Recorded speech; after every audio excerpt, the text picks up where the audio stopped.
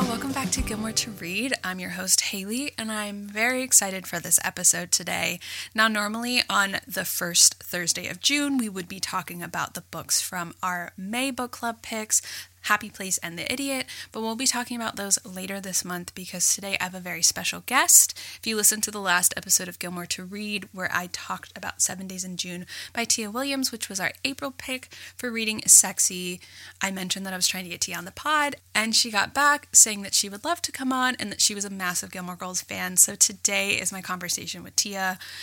If you have not yet read 7 Days in June, that's perfectly fine. I feel like this is still a perfect episode for you to listen to get to know Tia and what the book is about. We do talk pretty generally until a very specific point, in which case I will let you know when we're about to get into some spoilers. I will also put them in the show notes so that if you have not yet read it, but you still want to get to know Tia and hear what the book is about and maybe still pick it up, you can hit pause, go read the book, come back and press play. And before we get into my conversation with Tia, I know I mentioned this on the podcast earlier this week, but if you do want to join us in either of our book clubs for the month of June, Where You Read I Will Follow is reading Yellowface by R.F. Kuang. And I have to be totally honest, I bought the book in preparation for the book club to start it this weekend with all of you, and there is a high likelihood that I finished it the day that I got it. I will neither confirm nor deny it, but it's highly likely that may have possibly happened, so I am very excited to discuss that book with all of you this month.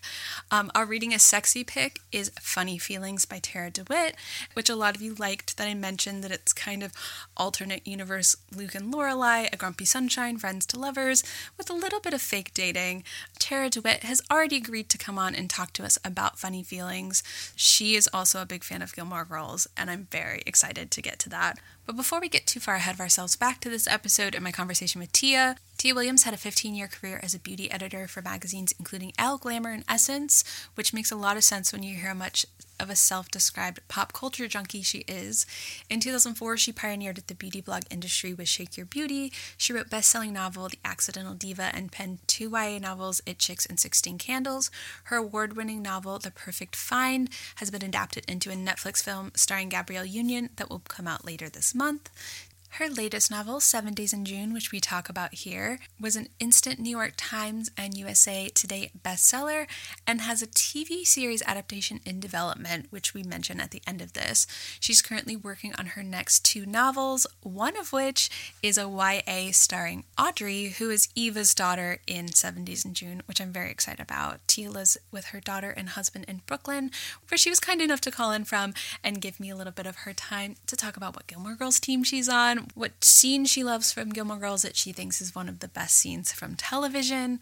She talks about how Baz Luhrmann's Romeo and Juliet inspired 7 Days in June, and how her fascination with old Hollywood and toxic mothers influenced the mother-daughter relationships in 7 Days in June. I had such a fun time talking to her. She's such a thoughtful, funny, creative person, and I'm so grateful that we got to have her on the podcast. So without further ado, here is Tia Williams. Tia, thank you so much for joining me today on Gilmore to Read. Thank you for having me. I'm so excited, and I'm a massive Gilmore Girls fan, so this is a pleasure. I'm so excited. When I reached out to you, I was like unsure, when I sent it, I kind of crossed my fingers behind my back because I was like, you don't have to be interested in Gilmore Girls. We're just going to talk about your book. But when you got back, you literally said you're a massive Gilmore Girls fan, which I was so excited to hear. Oh, yeah. I watched every episode in real time. I've rewatched it. Yeah, I love it. No, that's actually what I was going to ask you about. Because like me, I feel like I'm a bit of an obsessive fan because, as you know, like my whole podcast is about Gilmore Girls. So I like to kind of like get from people like what their relationship with the show is. So you said you watched it in real time. I did. I watched it in real time. I just always...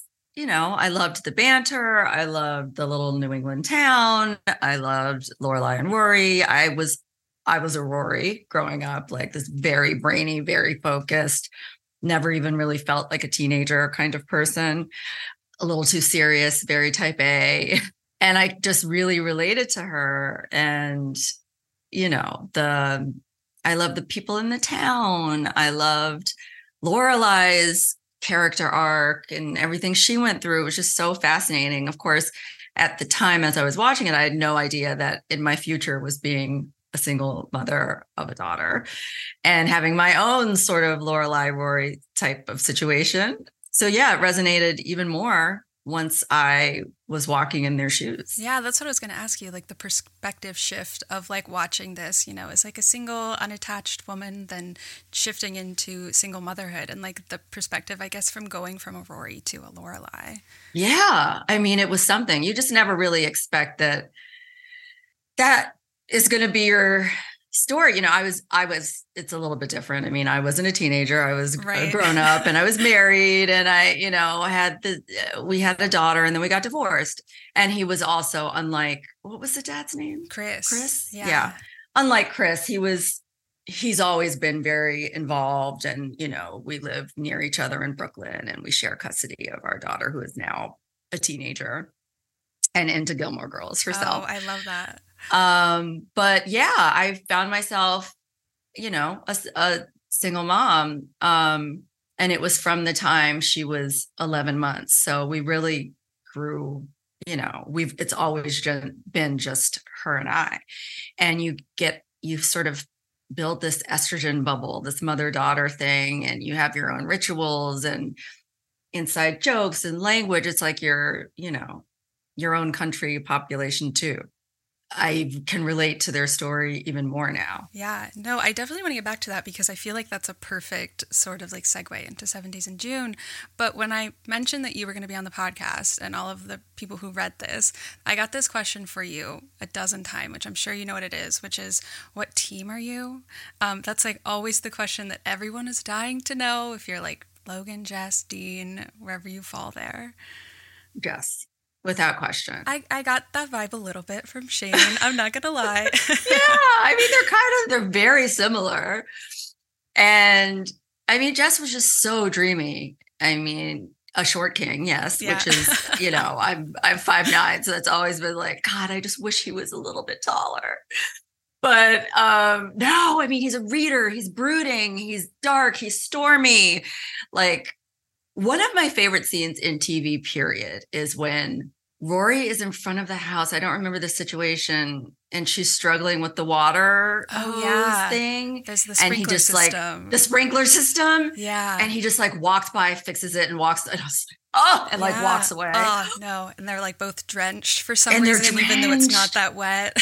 Yes. Yeah. Oh my God, I love it. The best part of that is that like Dean is going to come and help her, so he turns it back on. Yeah. So good. And he knows that he has one up on Dean. Yeah, totally. And like it's that feeling of like a little bit star-crossed lovers, and like that's actually like a really good segue into why I picked 70s in June for our book club, because Gilmore to Read is 2 book clubs. It's Where You Read, I Will Follow, where we're trying to read books like Rory or books that Rory would read, because Rory read a lot of books by dead white men. Mm-hmm. So we're trying to like, diversify her bookshelf by like books that she might have read. And then the book club where 70s in June was the selection for April is called Reading is Sexy. And I want it to be like one of 2 things, which is like people come to me a lot asking me what books to read that feel like Gilmore Girls.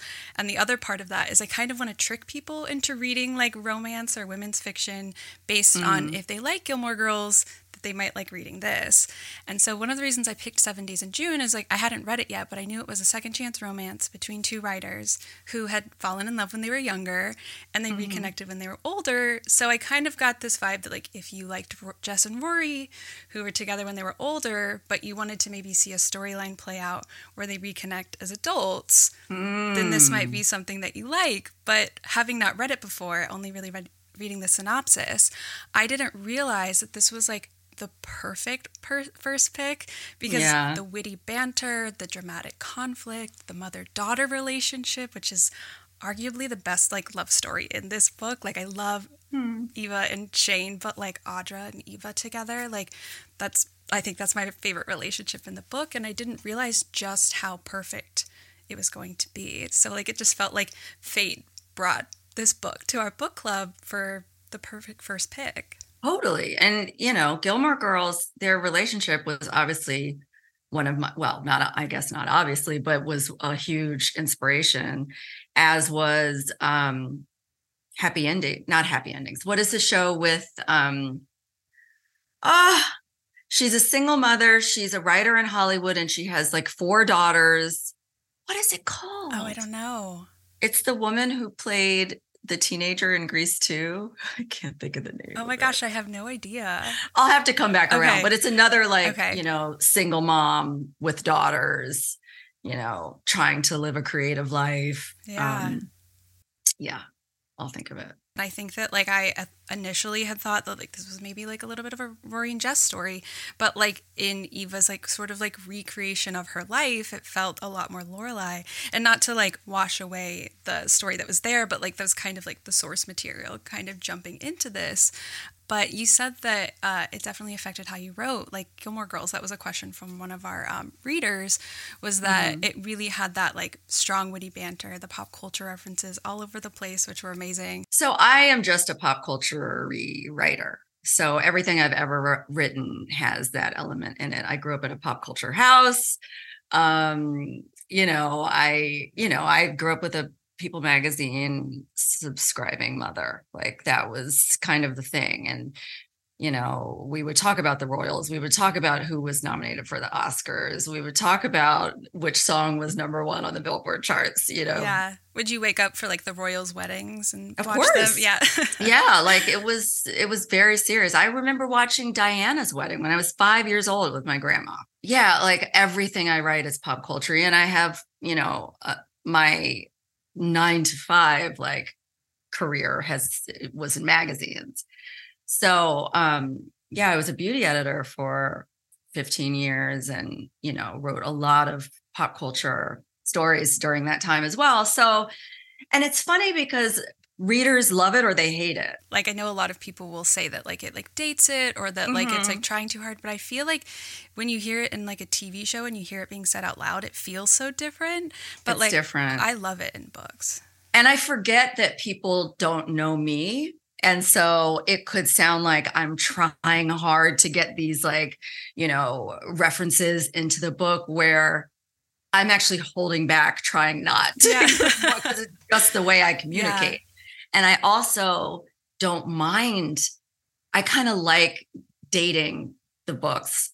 I love like old pieces of media. Like, you know, I collect magazines from the 50s, 60s, and 70s. Like I grew up watching old movies and I love finding those timestamps in there. Like, I love that. No, and I think that's something so great about the book is like that it's not just like popular things. Because I think there are some books that like only popular references, only current references really dates it. But Eva has so many references from her own childhood that like all the way to Audra. So there's like, it's almost like dating the timeline of the whole story, which I think is actually really smart. Right.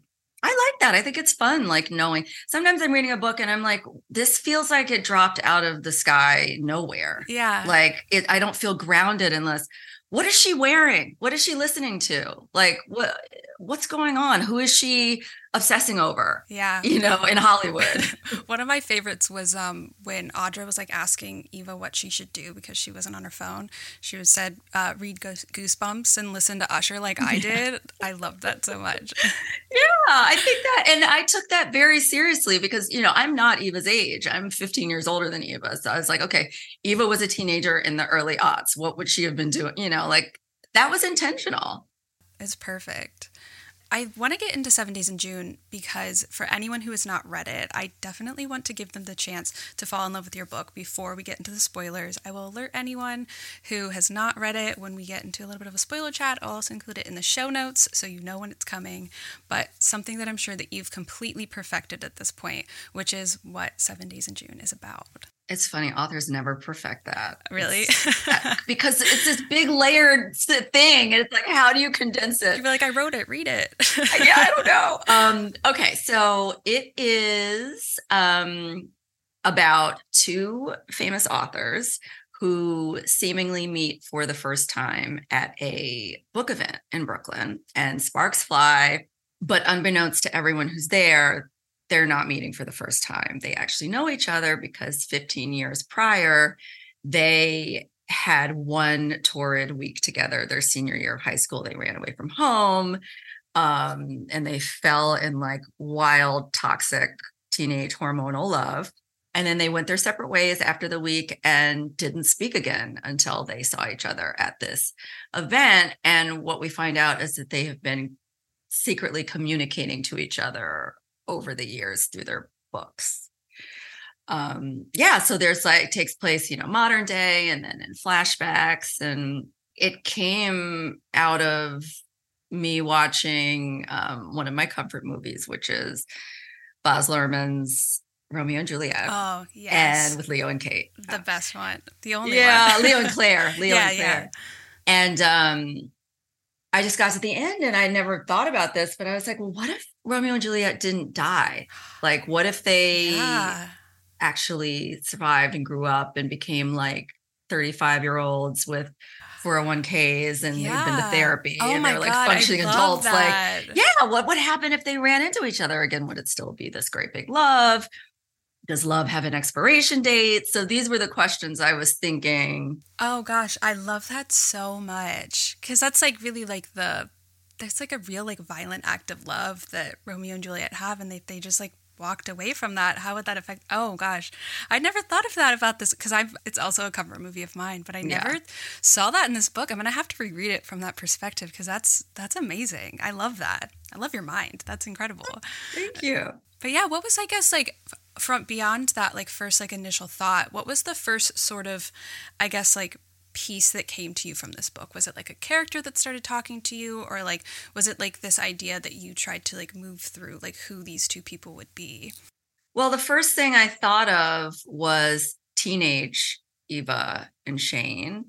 I remember I was at work and I just had this scene come into my head with this like sort of a little weird loner type girl showing up, on the first day of school, and she has no one to talk to. And then she spots another loner on the bleachers and she goes up to him and they have this like really charged conversation. And I wrote it on my lunch break. It was the first thing I wrote. And that was the first time Eva and Shane meet when they're in high school. Yeah.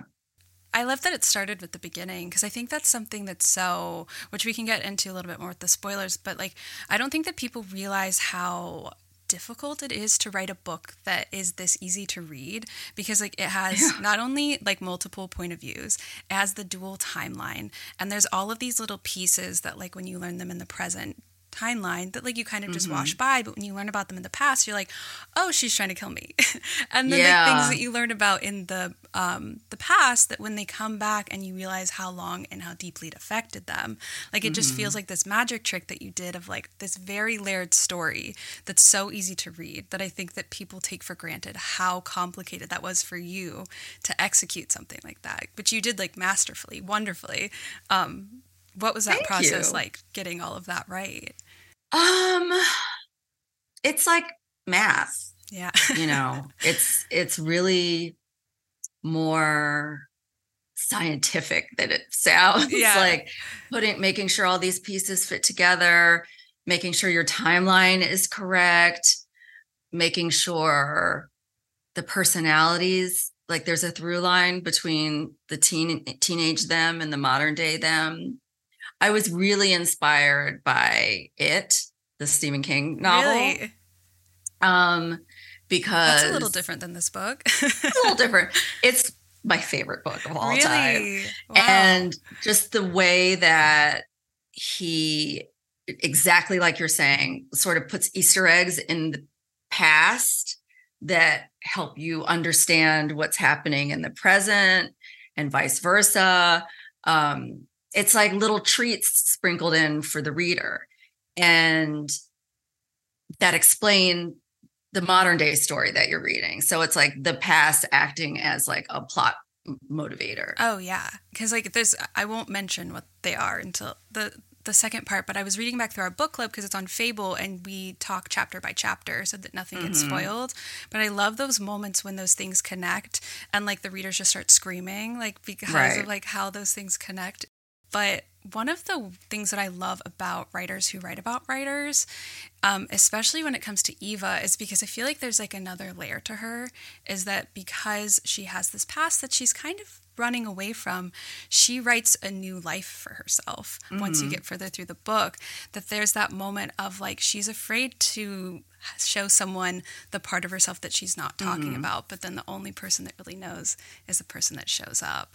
And I think that the layers of like the storytelling to the writers, that not just writing their books from a writer, is just... Well, I think for me it was a little bit of wish fulfillment, because another layer of Eva is that she has chronic, daily, totally debilitating migraines, which I have too.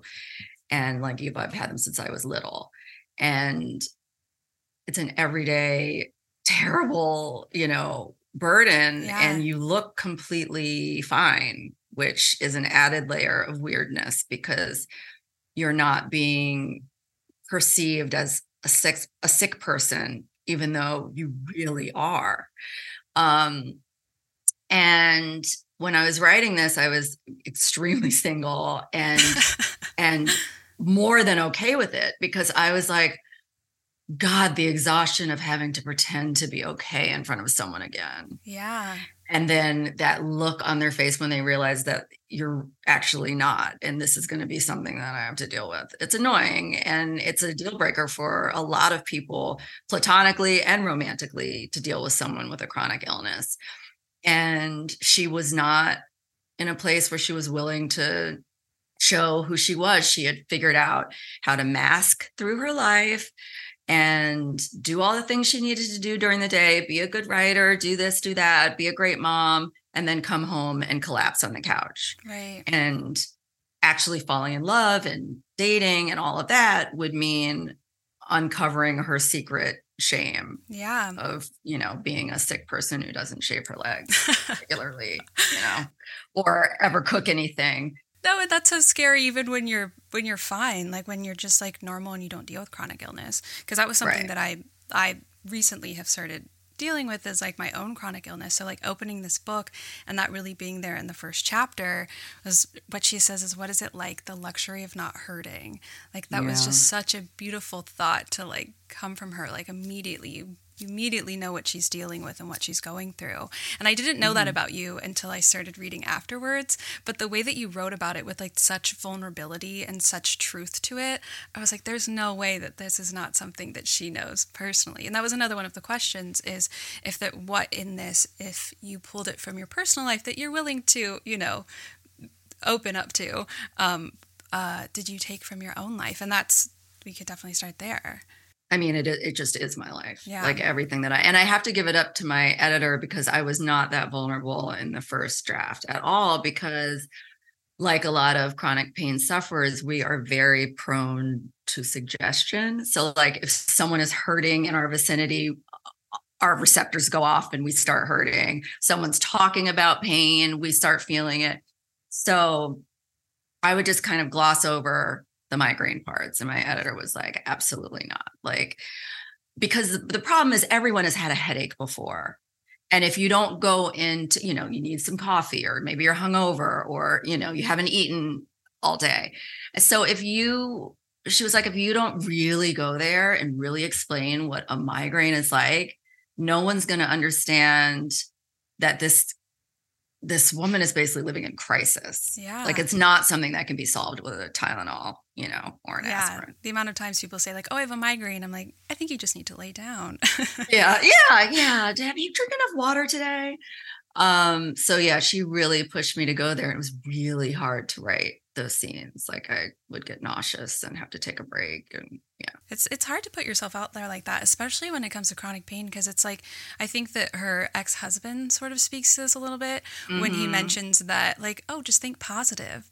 It's like, how am I supposed to? I'm hurting. Exactly. And if it were that easy, like, come on. If it were that easy. Pretty condescending. Yeah, I'm not just sitting here thinking negatively on purpose. Right. That's so true. Is there anything else in it that, like, I guess the mother-daughter relationship, is that something that you've pulled from your own life? Oh, yeah. So Eva and Audrey's relationship Yeah. definitely mirrors the relationship with me and my daughter, who was 12 when I started. Actually, when I finished up writing it, yeah. She's a lot like her. Yeah. Oh, she's my favorite. Knowing that, like, my absolute favorite character. Yeah, she's very witty and Does she have her own therapy business? dialed in. She does not have a therapy side hustle. But she does what Audrey does, where she'll just drop this like totally illuminating gem in the middle of an adult conversation. Yeah. And then like turn back into a 12-year-old like in 2 seconds. But it's like, where did that come from? She's just always been really insightful. And I chalk it up to her growing up with, you know, a single mom of a certain age. So like she was around a lot of 40-year-old women talking. And so she became a 40-year-old woman, you know. To some degree. No, I love that. I love what you were saying earlier when we were talking about Gilmore Girls, about how like you and your daughter, it's kind of like your own country of two, like your own language. And I feel like that makes so much sense, that like having like a kid that kind of has the similar language to you, that it would like, they would develop that sense of humor. But I think what you did so well with Audra, which I think actually is like a pitfall of Gilmore Girls, if I'm being honest, is that Audra like lives in this like sense of humor that Eva has. They're like very much like equals in some regard, but she still has like such childish reactions because she's a child. So there's that moment where they have a fight, and she's thinking like, I've ruined my mom's life. She's having this sort of breakdown because she has like what I would call like golden child syndrome, where it's like, especially with only children, where it's like they want to make their mom proud. They're a little bit of a caretaker to their parent just by nature of like just it being the two of them and Eva's chronic illness. But she still has these reactions of a 12-year-old that like are balanced so well, because like she's, you know, she's taking Shane to therapy at some point, but then she comes back and she still has these really real reactions that I just think you like nailed her so well. It's Audrey, not Audra, is that what? Yeah, well, yeah, but a lot of people say Audra. She's named after Audre Lorde, who was a, you know, feminist poet and writer, and, you know, and her name is pronounced different ways. So I say Audrey, but my agent says Audra. So okay. It doesn't matter. That's actually a question that I have, is she named her after, is her middle name Tony? Did I remember that correctly? That it's this thing of like, I feel like it's really like a mother's sort of like putting that energy on her daughter, these like two legendary women, and wanting to like empower her in that way. But I wonder if like Audrey's perspective of that, of like receiving that, if it's like an unintentional pressure that she's putting on her further in this like golden child, like the pressure that she feels from that Eva unintentionally put on her. Yeah, I think it's like this prophecy that's it. And by the way, her name is Audra. It's Audra Tony Maya for Maya Angelou. Yeah. Oh, I remember there was one more. Yeah. Yeah. So like she has this, you know, incredible burden of perfection. Yeah. Like you can't fail with those names. And I think that's probably why Eva named her those names. You know, she above all wants to break her generational curses and her generational trauma with her daughter. And so she bestowed greatness upon her, you know, at birth. And it's a lot to live up to. No, definitely. But I did see on Instagram recently maybe that you dropped that there's potentially a YA starring Audrey coming out that you're writing.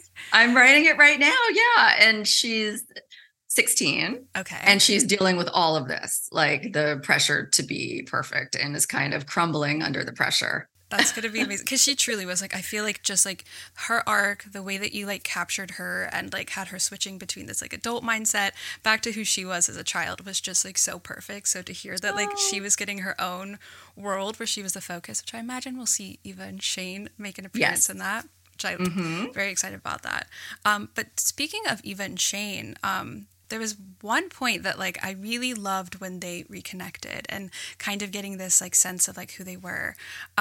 But there's this moment where Shane comes in and takes over, you know, the, what is it? They're having the panel. And he starts talking about her books, Cursed, because she writes vampire erotica. Is that correct? How many times do you hear people say that they want to read Cursed? All the time. Yeah. Like I read that and I was like, let's find a book just like that. Right. But he comes in and he has such complimentary, wonderful things. Like he gives this monologue about her book, and like as like knowing that's her love interest, you're kind of like swooning. You're like, he gets it. He gets this book that she's written. He's so proud of her. But then you have to step back for a minute, and Eva in that moment is like, the only reason that this is getting like the praise that it's getting is because a man is telling everyone how wonderful it is. And so I was like, there's no way that there's not some sense of truth to the way that Tia's, I guess, author life has gone in that moment of like, you want to swoon for it because you're like, you get it. But then you're also like, why couldn't this have been like on my own that people understood it like this? You know, the genre that I write in is not respected. Yeah. You know, it's the Nathaniel Hawthorne quote, easy reading is damn hard writing. Oh, yeah. You know? Yeah. And, because women are the number one, demo for romance novels. Everyone thinks it's silly. Yeah. Oh, you know what's really weird is I was scrolling through Instagram looking at the 7 Days in June tag just to see like what anyone would say. And there was this one girl who she loved it. She connected with it so much. But then someone in her comment section asked, I'm really confused why you would read a book like this because I know that you have a strong connection with your partner. I thought that romance was only for lonely dreamers. What? And I was like, and it just like you talking about it. And I was like, I don't think that Tia's reading that because she wants to be haunted by clowns. Like, right. That I was like, I took such offense to that because I was like, I mean, like, we're all a little bit lonely some days, but I'm not reaching for romance because I don't have a partner or that because I don't.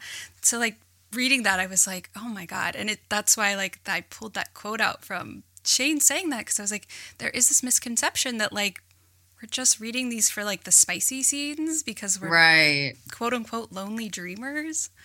That is wild. That's one I've never heard before. Yeah. Yeah. It's not taken seriously. And I think anything, movies, TV shows, books that have a high, place high value on emotional content, becomes silly. And it isn't until a man validates something that we pay attention. I mean, we see it across all forms of media. And I've been on panels where I'm the only female author or I'm the only, romance author or the only fiction writer.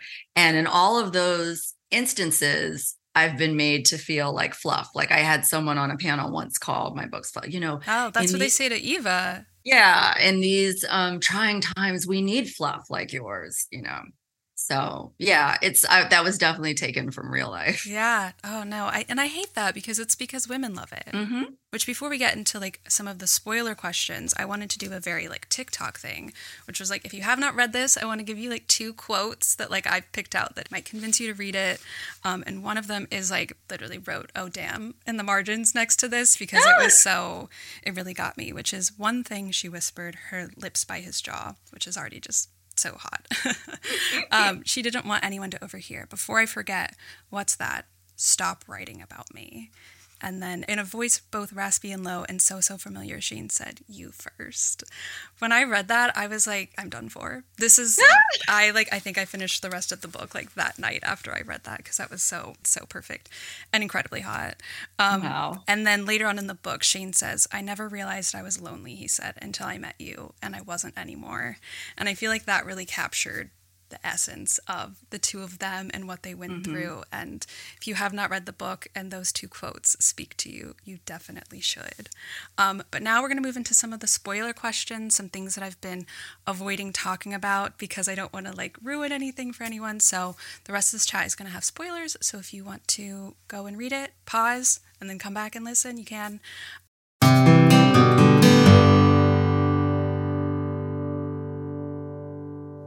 I have been a Book of the Month member since 2019. Getting their signature bright blue box delivered to my door has been the most fun part of my month for years.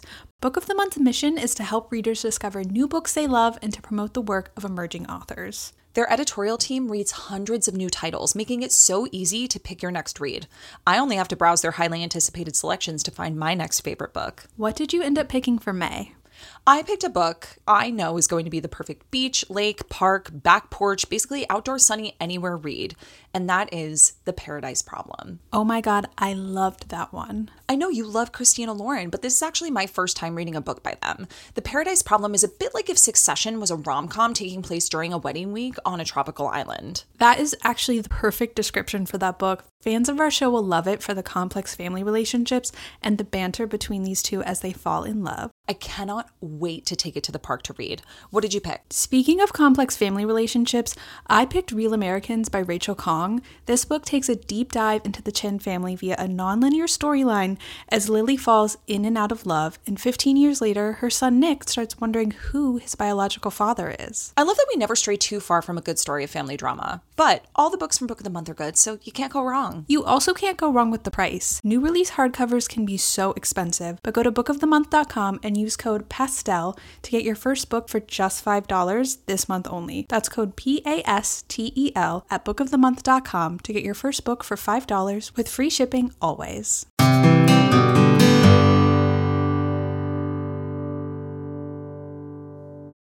But we were talking before about the complexity of like the Easter eggs.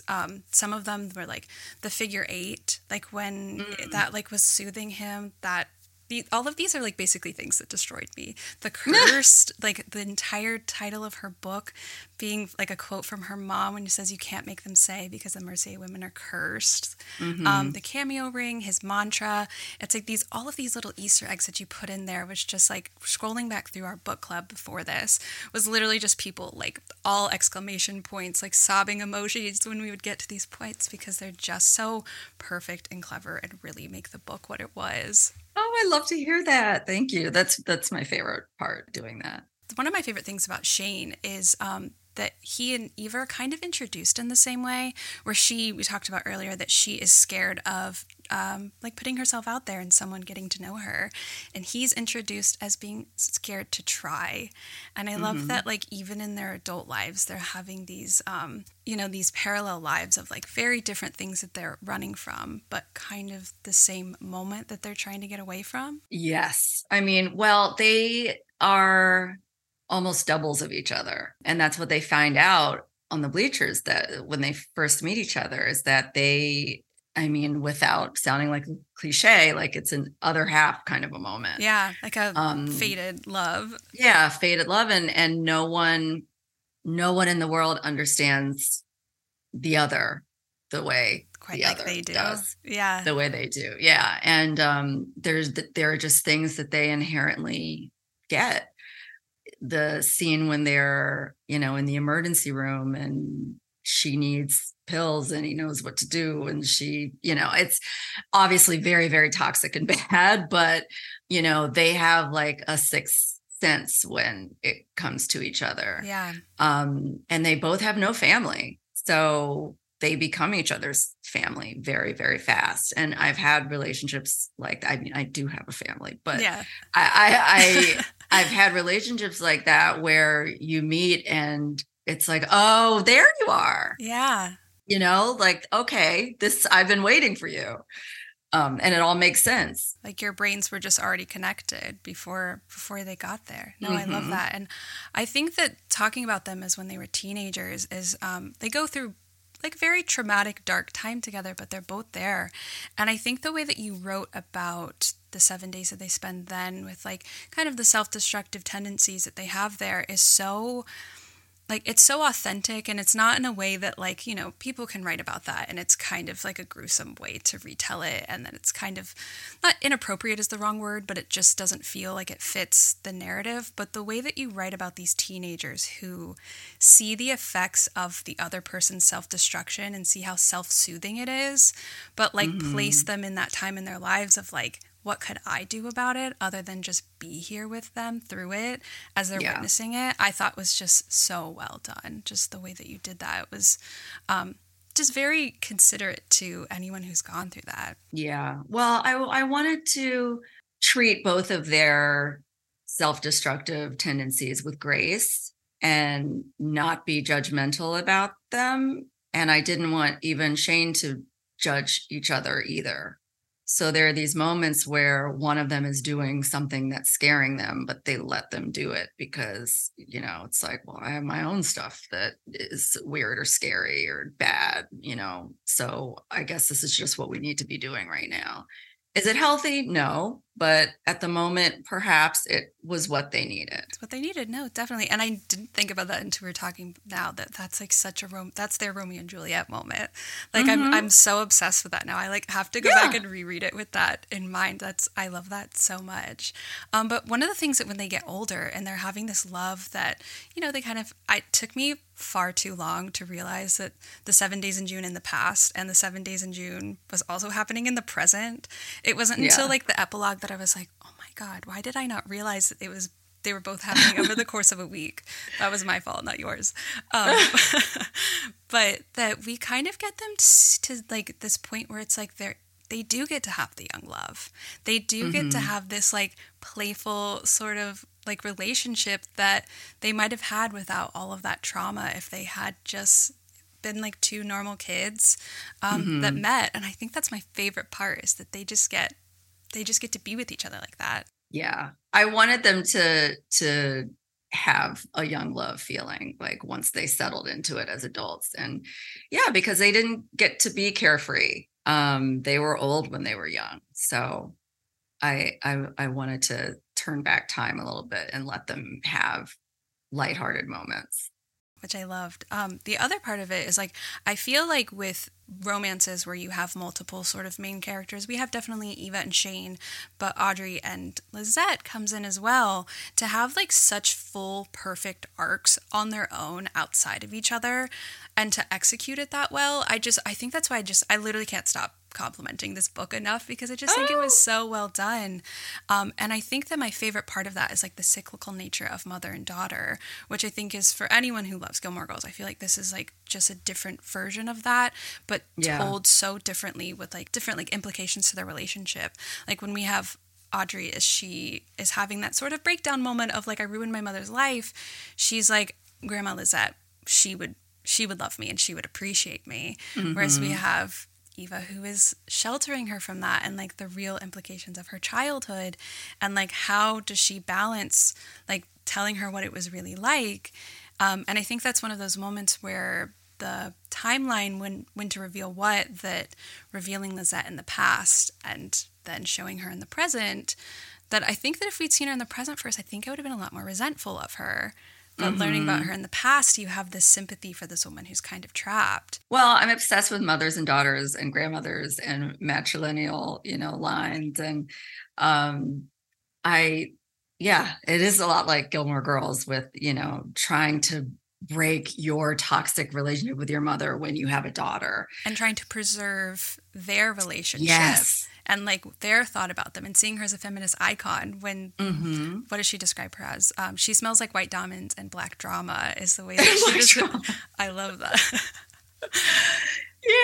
Yeah. She wants to protect her daughter from her mother, basically. Yeah. And I love toxic moms. I mean, Mommy Dearest was one of my favorite movies growing up. She's like, oh God, you were the worst. Like, poor Christina. And I'm always, but also Joan Crawford had like the worst childhood, and they don't address it in the movie.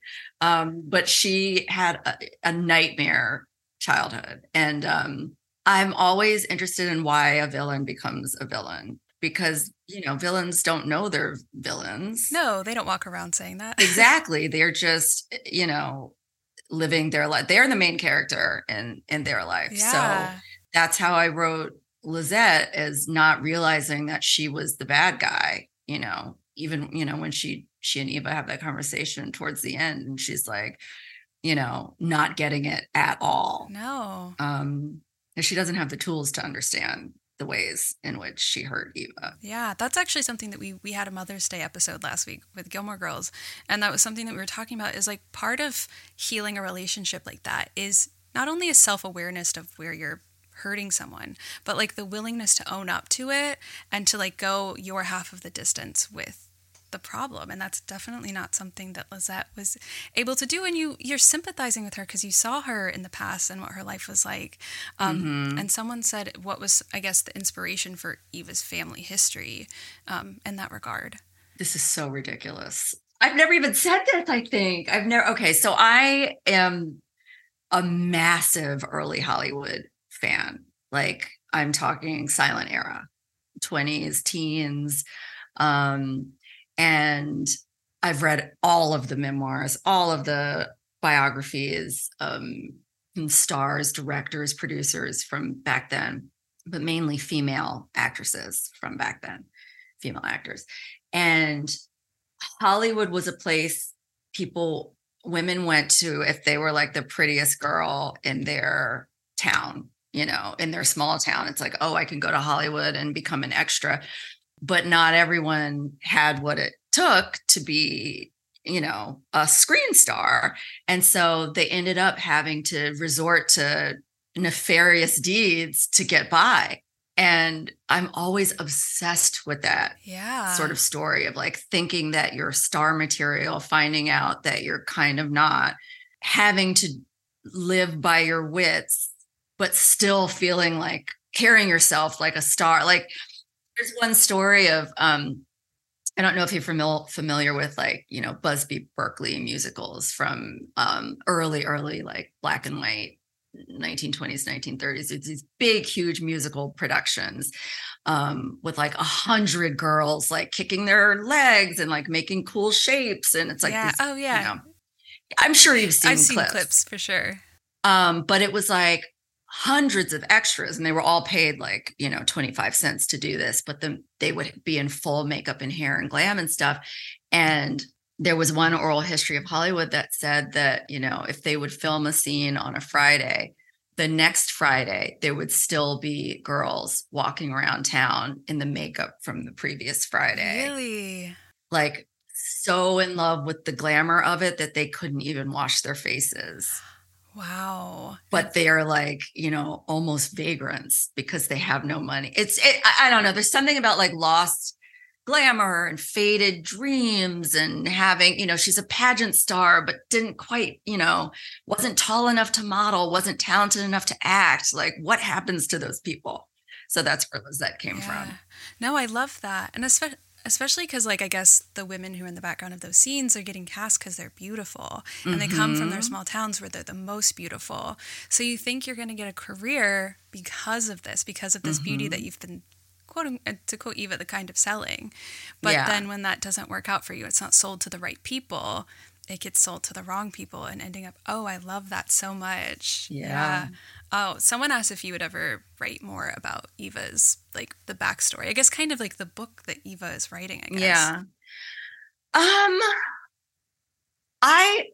I want to, but I want to write my story about Eva. So my mom is also French Creole from Louisiana, and the history is just totally fantastic. And my dream is to go to Louisiana and write, that book. So hopefully one day I will.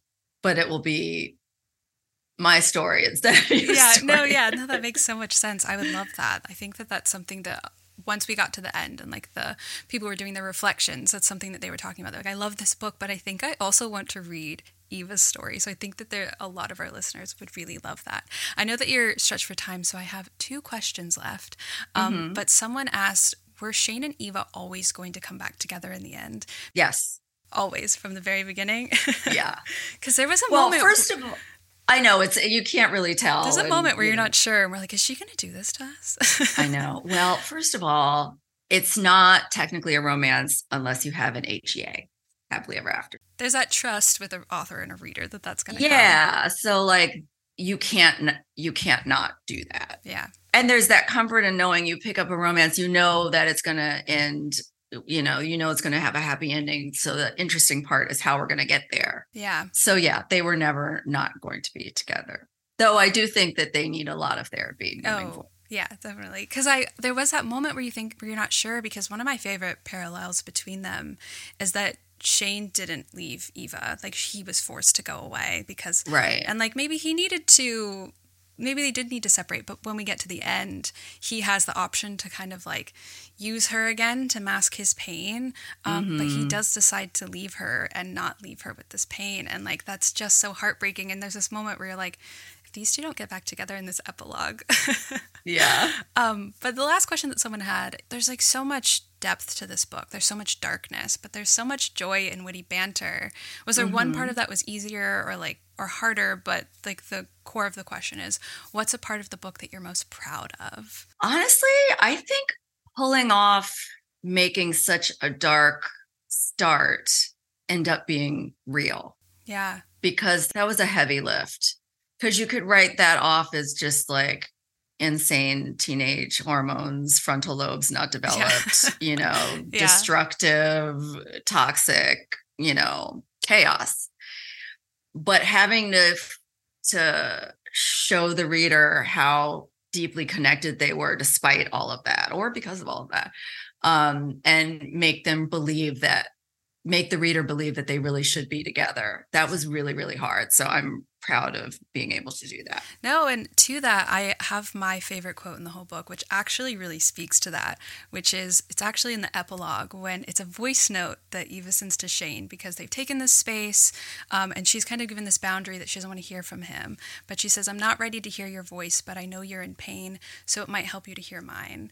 And I kind of tear up reading that right now because it's like, that is such like a deeply loving thing that like that's soulmate shit that you're like, I know that you need space and you know that I need space, but I'm going to hold space for you in this. And it's like, you know that they can get through anything with just that little moment. And like, that was my absolute favorite part because there's so much of like, there's just so much love in that like, I think that like just expressing that there, that like completely nailed it with that line. Yeah. Like what a gift to give someone. Yeah. Like, I can't really talk to you, but like, I know you need this. I know you need this. Yeah. And that was more so than any other moment in the book. I just like, those ones like had to close it for a second, cry, come back to it. Oh, I love to hear that.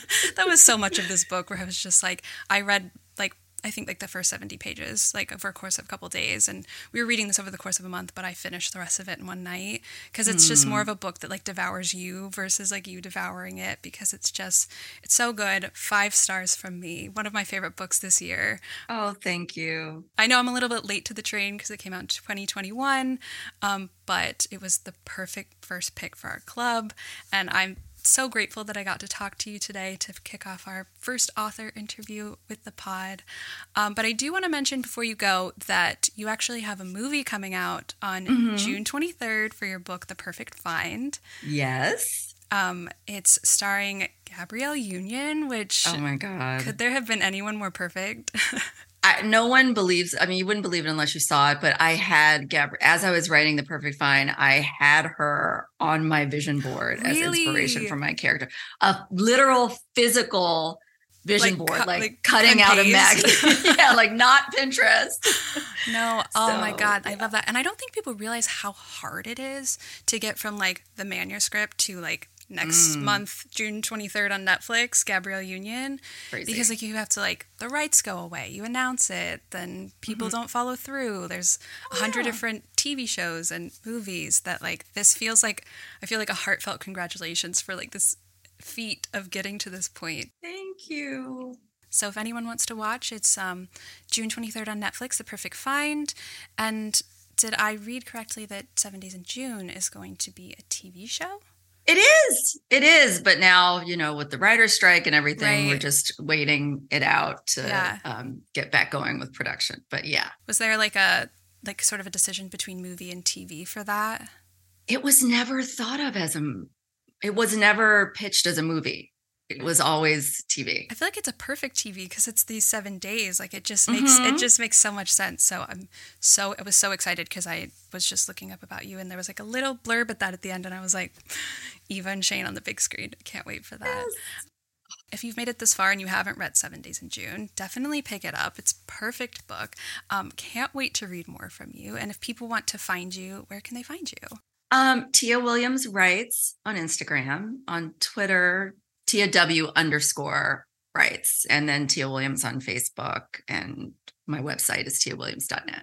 which I need to update. And then your book on basically any bookstore you go to. Yeah. Thank you so much for joining me. This was so wonderful to have you. Thank you for having me. This is such an honor. It was so much fun.